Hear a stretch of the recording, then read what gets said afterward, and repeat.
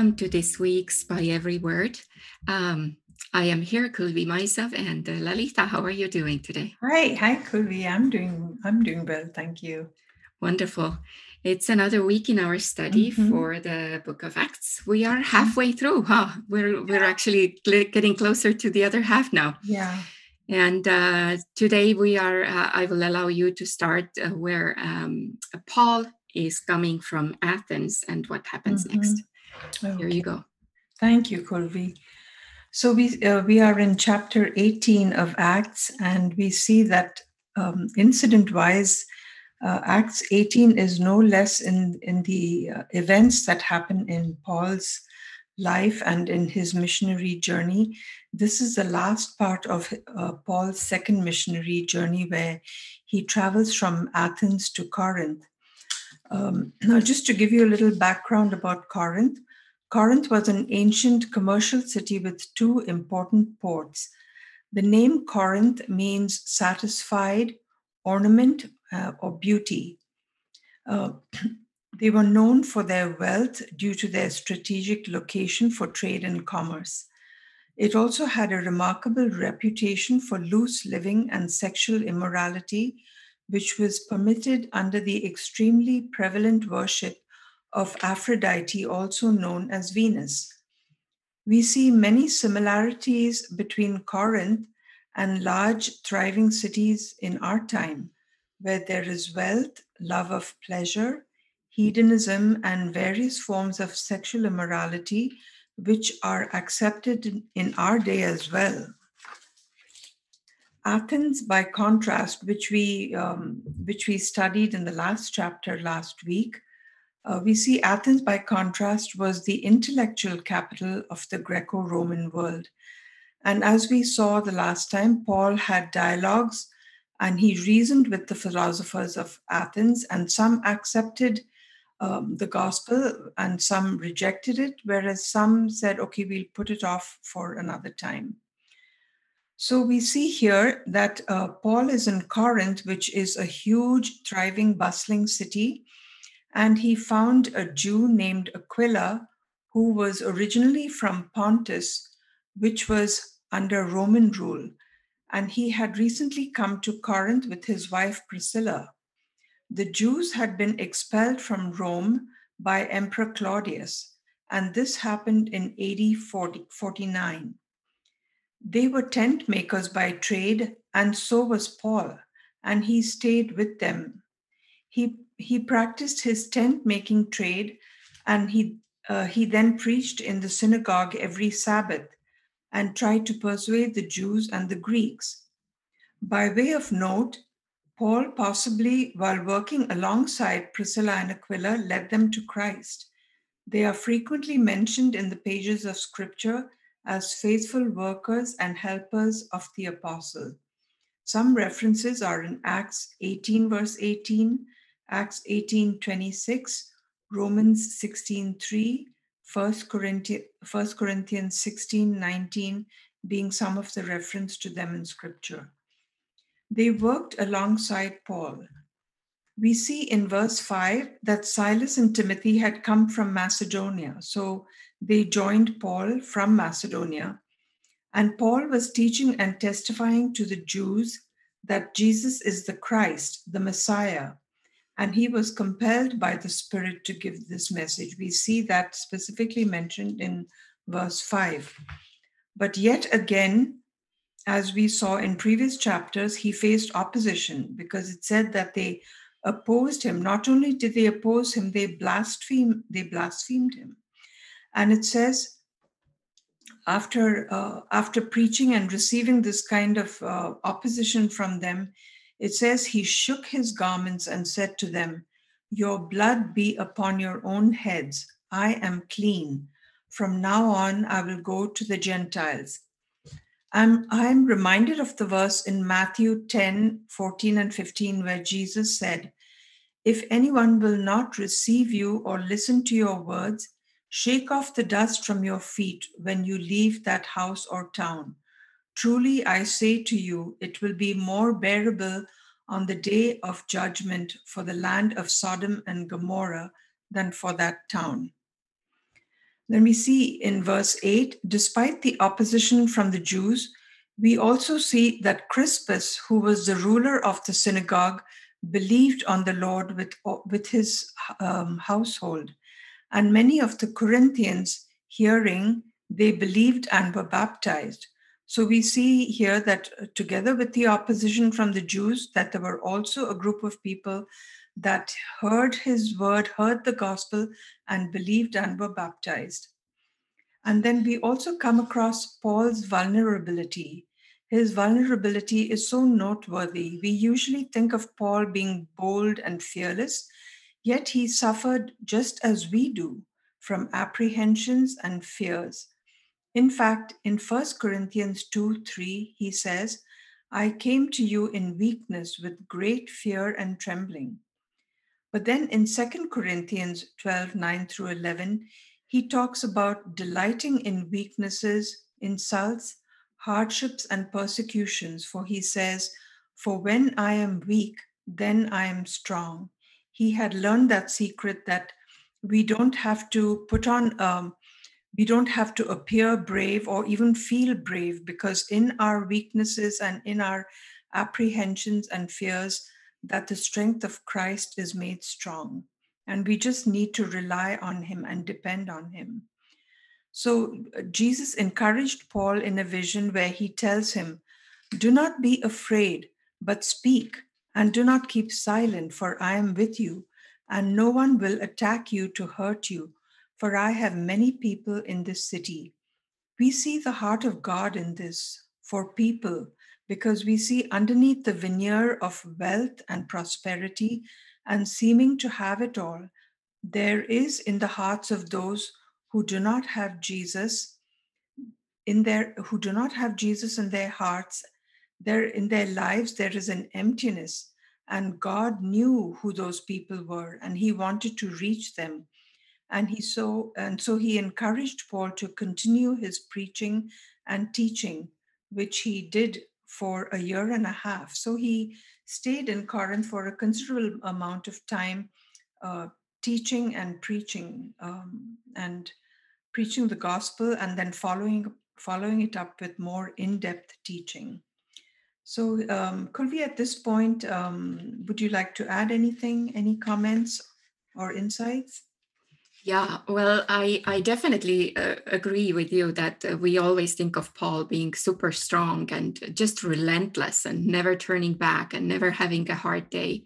Yeah. But as you said, here we can see that the Lord had to appear for him to encourage him. He's been alone now since Athens. He went to Athens and just facing all these persecutions, seeing that his life is not his own in a way.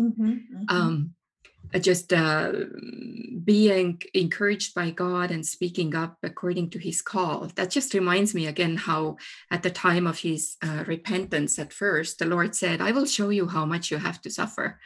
And I will bring you to the rulers and people, kings and rulers, so that you would be able to speak of me. So we'll see. We see it happening, and it's only going to get more and more intense. Yeah. Thank you, Kulvi. So we'll just go on to this next segment from verses 12 through 17, where it talks about Gallio, who was proconsul, or he was like the governor of Achaia. And it was during his rule over there that the Jews with one accord, not surprisingly, the Jews with one accord rose up against Paul and brought him to the judgment seat. And they said, they brought him to the judgment seat with the accusation, this fellow persuades men to worship God contrary to the law. And we see that, but Gallio, who was the proconsul, as I said earlier, he didn't interfere, because he said it was not a matter of wrongdoing. It wasn't like Paul was doing anything criminal or he was being accused of any criminal activity, but it was just of some little matters of their law. So he said, you deal with it. And then we see in verse 17 where it says, This time it was the Greeks who took Sosthenes. Usually it was the Jews who rose up and did the accusing and even actual beating or running them out of town. But we see here in verse 17 that it was the Greeks who took Sosthenes, the ruler of the synagogue, and they beat him before the judgment seat. But then again, Gallio took no notice of these things. So we see that Gallio's reaction to Paul was, one of just letting them deal with the issues rather than for him to interfere and get involved. Yeah. Did you, Lalitha, know that Gallio was also a brother of Seneca? You know, the philosopher Seneca? Right, yes. And later, when in Philippians, Paul is writing the letter, he's saying, all God's people here send you greetings, especially to those who belong to Caesar's household. So he was actually a tutor of Nero, and later they had a whole letter exchange and communication with Paul. So that's an interesting thing that doesn't reach our Bible. Yeah. It just shows to us what an influence Paul really had. Mm-hmm. The other thing, I think we're getting to the Sosthenes again in 1 Corinthians 1:1, the Bible calls him a brother. So it's not 100% it's the same Sosthenes, but it is a very, very logical conclusion that it would be that same man. Mm-hmm. And the idea again, and Paul's influence just really reached those courtyard people, the real helpers of rulers of Rome at that time. Mm-hmm. So he was discouraged, but it also was spiritually a very strong landscape. Mm-hmm. He was in in Europe. He's in Europe. He's literally hashing a new ground. Yeah. And it's never easy that way. Mm-hmm. Mm-hmm. Yeah. Did you have anything else there?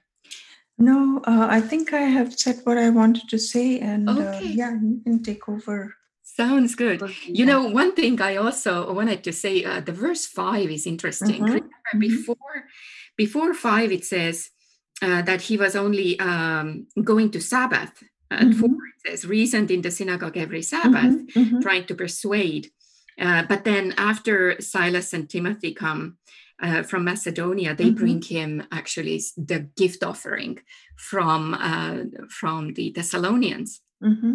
And he is going to be refreshed. He's able now to, and I know not every Bible translation say it. I think the clearest is from NASB, where it says he now was enabled by the Spirit to do daily go and persuade them and work with them. So he didn't have to support himself. So interesting thing too, totally technical, but I thought that was interesting. The Greeks considered working with your own hands kind of low. And in some Paul's writings, you see that they're saying, hey, we're getting beaten, we're getting considered as the dung of the earth, we're working with our own hands and so on. And obviously he was a highly intelligent, highly educated person, as we all already know. But then the Jewish people valued the handiwork or the craftsmanship very highly. And in Jewish families, it was said that if you don't teach your son any craft, then it would be as good as teaching them to steal from the get-go. So I thought that's interesting, right? That it does support him with ability to make money as needed. He does not want to rely on people's good givings. He wants to be able to work even with his own hands too. And another even more technical thing too that I learned just now, did not know it. When we say tent makers, it's also leather workers. So it could be any kind of leather work. So some of those tools and things were highly mobile, so you could carry them from place to place and put your shop up. Just interesting little historical ideas. So Gallio really made his stomach very hard. He is seeing beatings and things, and he is saying, hey, you guys are just the Judah. He saw them as a little sect of Judaism, that they disagree. Now, his ruling really gave a legal door, kept it open for a little bit longer. Later, obviously, the war becomes very big, and the Jews are going to say, this is not our sect at all. Christians are, the enemies, and it becomes illegal. But for right now, Gallio's ruling really makes this precedent legally, where they can move and work and spread the word of the God there. All right, and then in verse 18, Paul stayed many days longer and took the leave of brothers and set sail for Syria. And with him, he took then Priscilla and Aquila. So he is leaving behind Silas and Timothy. And Luke is still nowhere to be seen. Luke was left at, I think, 16. And he's coming back or reappears in chapter 20. So right now he's leaving Silas and Timothy, but taking those new friends of his, Priscilla and Aquila. Interesting thing too, Priscilla is named out of 6 times. They're mentioned in the Bible 6 times. And 4 times he's mentioned first. Very unusual. In antiquity, and especially in Greece. The women, they would not be mentioned first unless, and then there is now 2 obvious reasons, and it seems that both of them are true with Priscilla, is if a wife is highly wealthy and marries someone who is not as wealthy. So she is the woman of stature. And the other is if they would be very influential. So that's then the same thing, that her talent or giftedness or her influence would make her go first. And in Estonia, funny thing, my mom always said too, that you mention the one who is more of importance, right? So sometimes, in some cases, the woman would go first, and in some cases, the man. And it was almost like you have to decide which way it's this time. I don't think in English we have that separation, but in Jewish culture and in Greek, it was very, very much, you saw in the letter who was the lead. Another thing here is that they were those leather workers or tent makers. Now in Corinth, every time you would have a craftsman, they would need to be part of the guild. These are those ancient groups of craftsmen who would keep together. It's almost like a union, but in Corinth and in ancient Greece, it was highly idolatrous. So when the guild would get together, they would have these drinking parties and idolatries. They would have to take part of probably the immorality that was just required. That was just part of being in good society. So very likely both Paul and Priscilla and Aquila were just excluded from it. I mean, they would not take part of it. So they would help each other as the family of God instead. So he is taking them. And like you said, probably they received the word of God from Paul. So now he's taking them with him then. And interesting fact here at Cenchrea. He had cut his hair because he was under the oath. Again, couple options, but most likely we are reading about the Nazarene. Nazarite vow. The number 618, and actually do not say Nazarene. That is a different thing, right? Nazarene would be somebody from Nazaria. But Nazarite vow would be in number 618 and Judges 13:15. You remember Samson? His hair was not to be cut because that was a child. He was a child of vow. He would lose his strength. God would be not with him. And but in Jewish, very highly Jewish culture, the people or men could come up with their own vows. So let's say a thanksgiving to God, or if you do this, then I will bear this vow in your presence, and then I will be this way and that way. And it would have certain rules with it, but then the hair would be the outward sign for it. We will see another interesting account, and that's in Acts 21:23, where people are asking Paul to actually take part of another vow, just so that they would show that he is still a law-abiding citizen. So interesting thing. We sometimes think it's controversial. Why would he do these things if he is now against the law?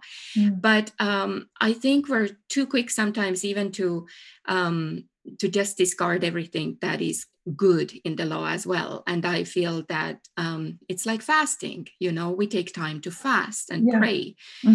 We don't want to say that these things are the deeds of the law, they're the deeds of love if they're well done, if they're rightly done. And I think that Paul's study and background of knowing how these things were written in the book of Numbers and Leviticus and places, he would carry those things. And sometimes I wonder if what else interesting things he would know that we don't even know. But it is then very Jewish. All right. Then he, yes, I mentioned about the money. He is able now to take that money and start traveling. And in Philippians 4:14-18, he says that Philippians were the only ones sending at that time. So it was his beginning of the journeys, and there was no one else to share in his hardships or in his financial burdens. Yes. All right. Then he will go back to Ephesus synagogue, goes to Ephesus and starts teaching them. Now, Ephesus has been a place where he's been wanting to go so many times. As a matter of fact, where every time Holy Spirit moved him to a different direction, he was kind of targeting Ephesus.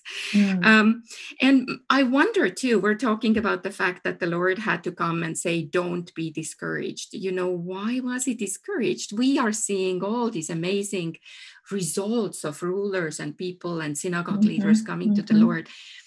But I do think that we don't realize how much of that beating and mockery and hardships might have eaten up on him.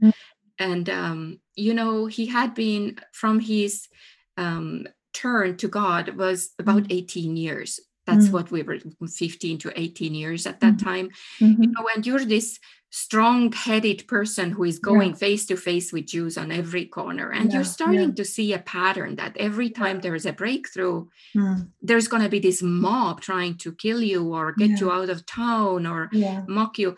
Everywhere he turns, he's speaking badly, except by the Christians who are bought by the same blood of Christ. You know, everybody else considers him an absolute you know, wrong in every account. And, you know, 18 years can wear on and off on you, I think.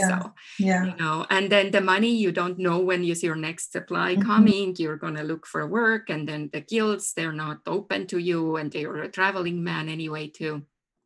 So the body of Christ at that time, very important. And sometimes I think, too, till this day, Jews very much hold together. When somebody needs a job or has a business idea, or they are moving and they need help to finding their place to take root, they always turn out to they ask for their brothers and sisters locally to be connected. This is just something that I think we as Christians should keep our hearts and eyes open to. How can we help, realistically help one another? He is going to be there just a little time in Ephesus, and the people are asking him to stay, but he says no. Looks like it might have been that the trip that he's going to take from there to Caesarea and Antioch, Galatia, Phrygia, it is kind of seasonal. In the winter, it's closed, and then in the spring or in the fall, you can take that trip. So some of these commentators, study people have said that it might be that he just has to take this time. But then in chapter 20, we'll see him being back and spending 3 years there. Now, Ephesus is a huge center of this Hellenistic lifestyle and the center of Diana worship. You know, everything that is in ancient Greek and Rome, the sciences, the arts, the philosophy, the orators, the highest of the high is there. Temples everywhere. And you are the one who goes against the whole grain. But that has been his goal. That's the Holy Spirit has pressed on his heart to go and tackle the jugular, if you think about it, to really go after. And he says, if God wills, I'll be back. And in James 4:15, we see the same thing. James is saying, instead, you ought to say, if the Lord is willing, because you cannot really promise over your own ability. But as the Lord gives you ability, we can say those things. And obviously, he had learned in his trip that Holy Spirit can tackle you and say, no, you won't go to that direction. Now at the end of this little section here, then he finishes up. He goes from Corinth to Ephesus, then Caesarea. Then it says, funny, it says up to church, and it is up to Jerusalem, right? So two ways. When we look at the map, it actually goes down. But Jews always say up to Jerusalem, because it's the hill. It's the hill of the Holy One. It is the beautiful city. It's always upward, even though on the map it may look the other ways. South. Exactly. Yeah, it looks south.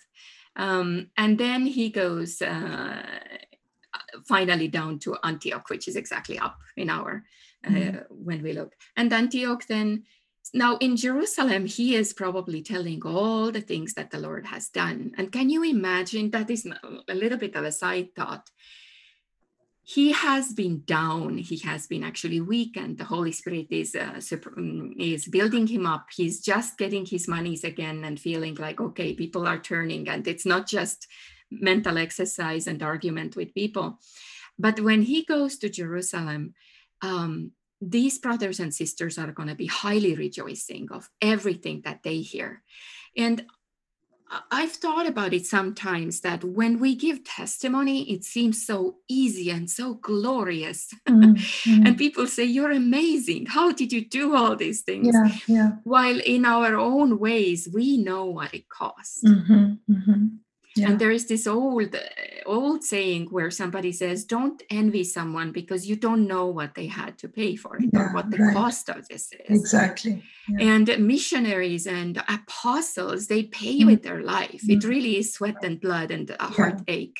In many ways, you are so rejoicing when you hear that those churches are doing well, where he went through. When Timothy and Silas come and say that the other churches are doing well, and they love him, and they send him money, and they're praying for him, and they're loving one another and God, that's what will build them up and gives them strength to go forward.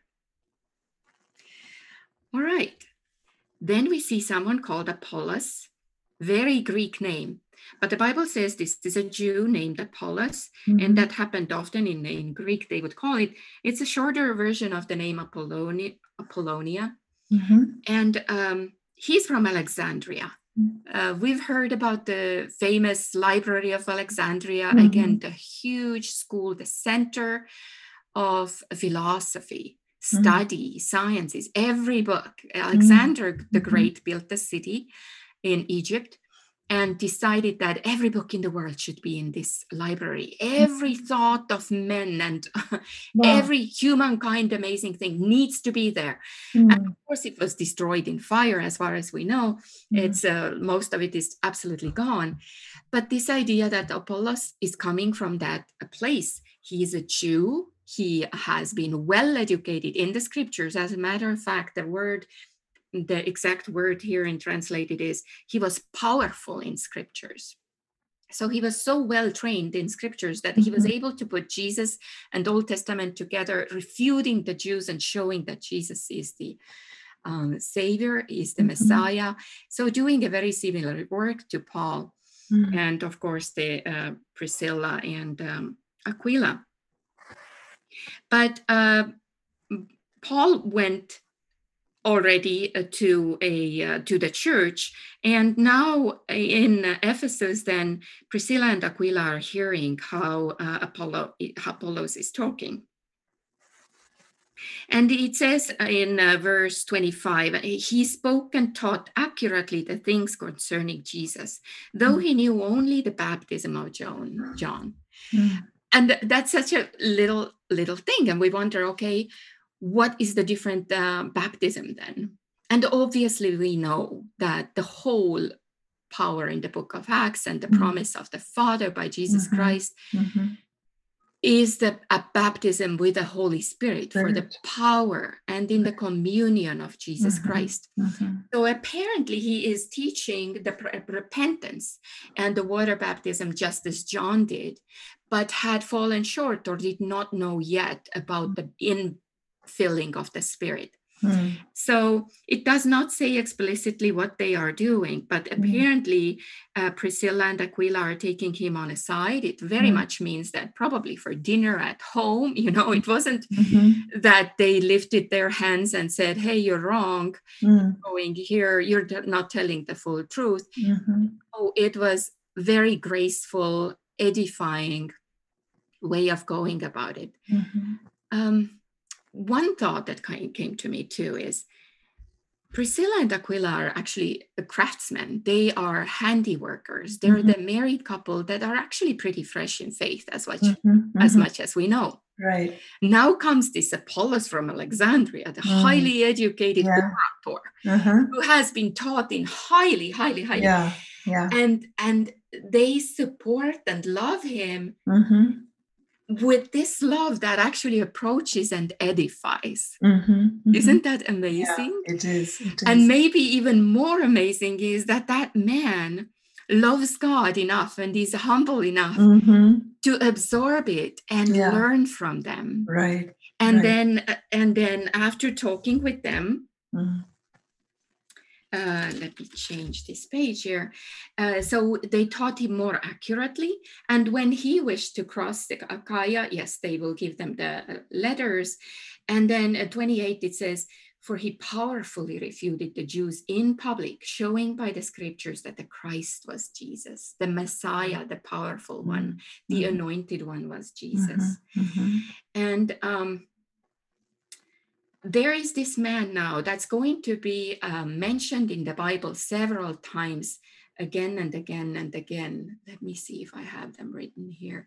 You know that place where Paul is actually chastising Corinthians and saying, hey, don't say I'm for Apollos and I'm for this and I'm for that. And I'm for Paul and I'm for Jesus. Because the idea is none of that matters. We are all in Christ. Correct. I'll put that in the notes because I love that. I feel like we do that sometimes too. We go into, I am from this particular belief, but no, it's about the word of God that is revealed to us by the Holy Spirit. And just as Priscilla and Aquila were approaching this great orator and saying, there are certain things that we would like to show you. And what they did, absolutely, they would open up the word. They wouldn't say, this is my opinion. They would show more accurately. Yeah. Now, this place, Lalita, has taken a lot of, actually caused a lot of writings and a lot of arguments in churches because this is one of those places where it appears that Priscilla, being the lead, has approached someone and actually, in a way, taught or edified a speaker who is a male. Yeah. And that now the words are a little bit different. When it says took aside and explained, that word there is ektitemi, and it means to expose and make it plain and comprehensible, make it understandable how exactly these things work. And Priscilla seems to be that person. In Galatians 3:28, then Paul is saying the same thing too. And now I want the ladies also to take that moment. Sometimes we make small things big and bigger things small. And I find that the whole idea of women being not able to teach or having to be quiet in the church has made so big in some points that we forget that the whole Bible talks about there is no Jew or Gentiles, there is no slave or free, there is no male and female, for you are all one in Christ Jesus. There is no black or white, there is no rich or poor, there is no educated and non-educated, but Christ in all. Through the Holy Spirit, we should heed to that Spirit. And that goes through the whole Testament. Old Testament, we see women by the Holy Spirit being stirred up and used in certain situations, and the same in the New Testament too. So I'd like to just kind of cause people to maybe meditate on it a little bit, that let the big things be big. Do we, Lalita, do we want to press ourselves to be teachers of everybody everywhere? No, I have no desire. But I would like us to have in churches this freedom to hear what the Holy Spirit says, rather than looking if a person is wearing, a skirt or a pants. It's not important. Rather than let's hear what the church, what the Spirit says to the churches. So we see a humble man receives that, and he's growing in power and strength. Later, we're seeing Apollos mentored many times, and he becomes a great co-worker with Paul. So God raised up someone for the church. Okay, so the letter of recommendation, let's touch on that one too. So that was a very standard practice in Greco-Roman society. You remember that Paul himself actually got some letters in order to chase some Christians down. It was for him to approach a city and say, hey, this is what we do. He needed letters as well in Acts 9 too. But then in Corinthia, that was an extremely important thing. Corinthians were funny about that. It was all about the fame, what is told about you, what is your claim to fame, basically. And in 2 Corinthians 3, 1-3, I wanted to bring that in, where Paul kind of speaks against it and says, are we beginning to commend ourselves again? Do we need, like some people, letters of recommendation to you or from you? And I like what he says next. You yourselves are our letter, written on our hearts, known and read by everyone. Wherever you go, you don't need to hand out the letter of saying, oh, look, I'm worthy. Oh, your spirit, the way you function and how you minister to the Lord is a letter that everyone can, through the Spirit, recognize. And verse 3 there, you show that you are a letter from Christ, the result of our ministry, written not with ink, but with the Spirit of the living God, not on tablets of stone, but on tablets of human hearts. And Paul himself actually did not look it up. I might put it in the notes. One of my favorite parts is where he says, I could boast, I could do these letters and everything, but I want the Holy Spirit to be able to speak to you when I come. So it's not that place where he actually goes and starts boasting. He's saying, I will now speak as man because you caused me to. It's a separate place where he says, I don't want you to sell me to anybody. I want the Spirit to work as and when I come. And in our society, I think that kind of flies into the center of what we oftentimes assume should be done. If a famous speaker comes, we want to send out as many letters and advertise. And I'm not saying the information should go out, but I do think that overselling or saying there's going to be this and that happening could be something that we are too assumptuous about. Yeah. Did you have thoughts here? No, just the overall message of this chapter, and things that we learn. We always learn new things in every chapter. And in this one, it is about God's strength being made perfect in our weakness. And then it's about God's heart for people. It doesn't matter what kind of society they live in, whether they are dirt poor and, struggling to make both ends meet, or whether it is a society where everybody's or most people are very wealthy and they don't care to follow God or to seek God. Yet God knows in those very cities who are the people who are seeking Him, and He seeks to reach them. And then what you just shared, Kulvi, which is so beautiful about Apollos being so humble to learn from Aquila and Priscilla, who were relatively new in the faith. And he was such a learned man.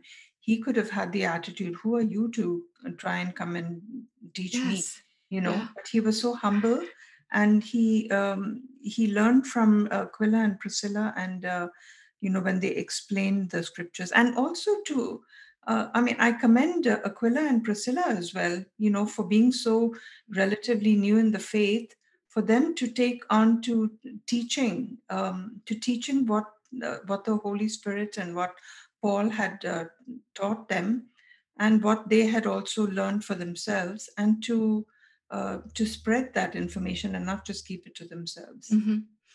Yeah, and I think we've often mentioned it, but I will mention it again. I do think that it boils down to this idea, the Jewish idea, that if you know the truth, Mm, if you know better, mhm, then it's sin to hold it back from your neighbor. mm, Again, that same idea as Paul is saying, your blood now on your own head because we mm, have told you.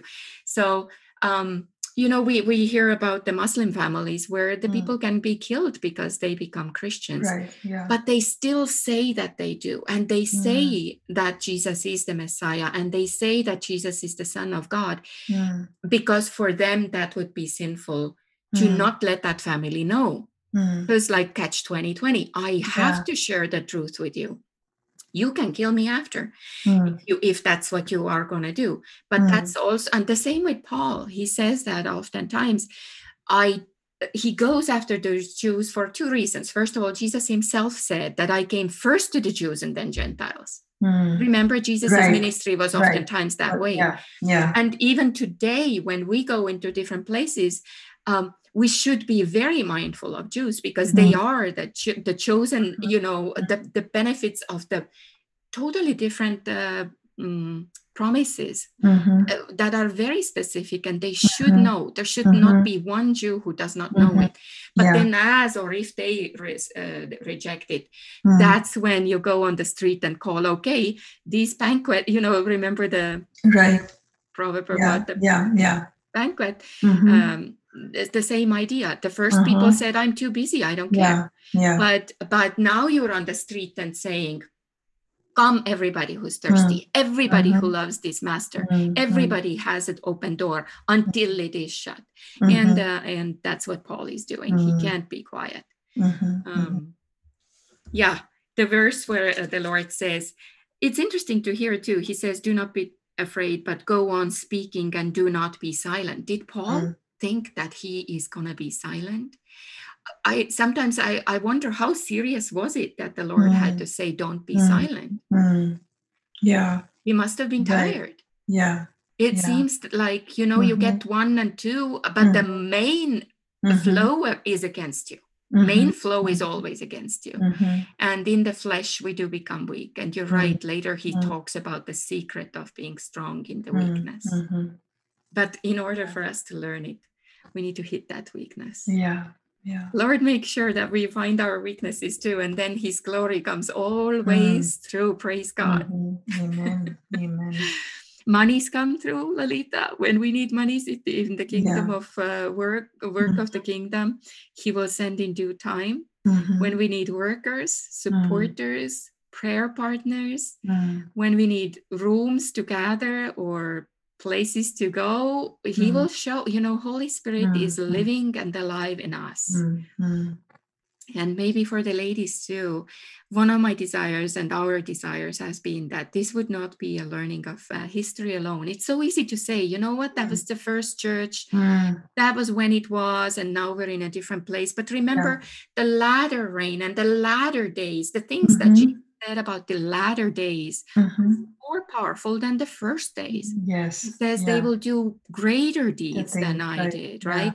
And Mhm, it wouldn't be fit into the books if everything would mm, be written, what's going mhm, to be done. So when we are in heaven, we will hear of people we have never heard about who have done things and seen things and gone through hardships with the Lord miraculously, that are not even famous, don't have mm, recommendation letters. But we will know them by the Spirit, and it's written in our hearts through the Holy Spirit. mhm. We should recognize one another by that. It's not about anything else. Yes. Yeah, well, let's finish up in a prayer. Sure. Father, we thank you, Lord.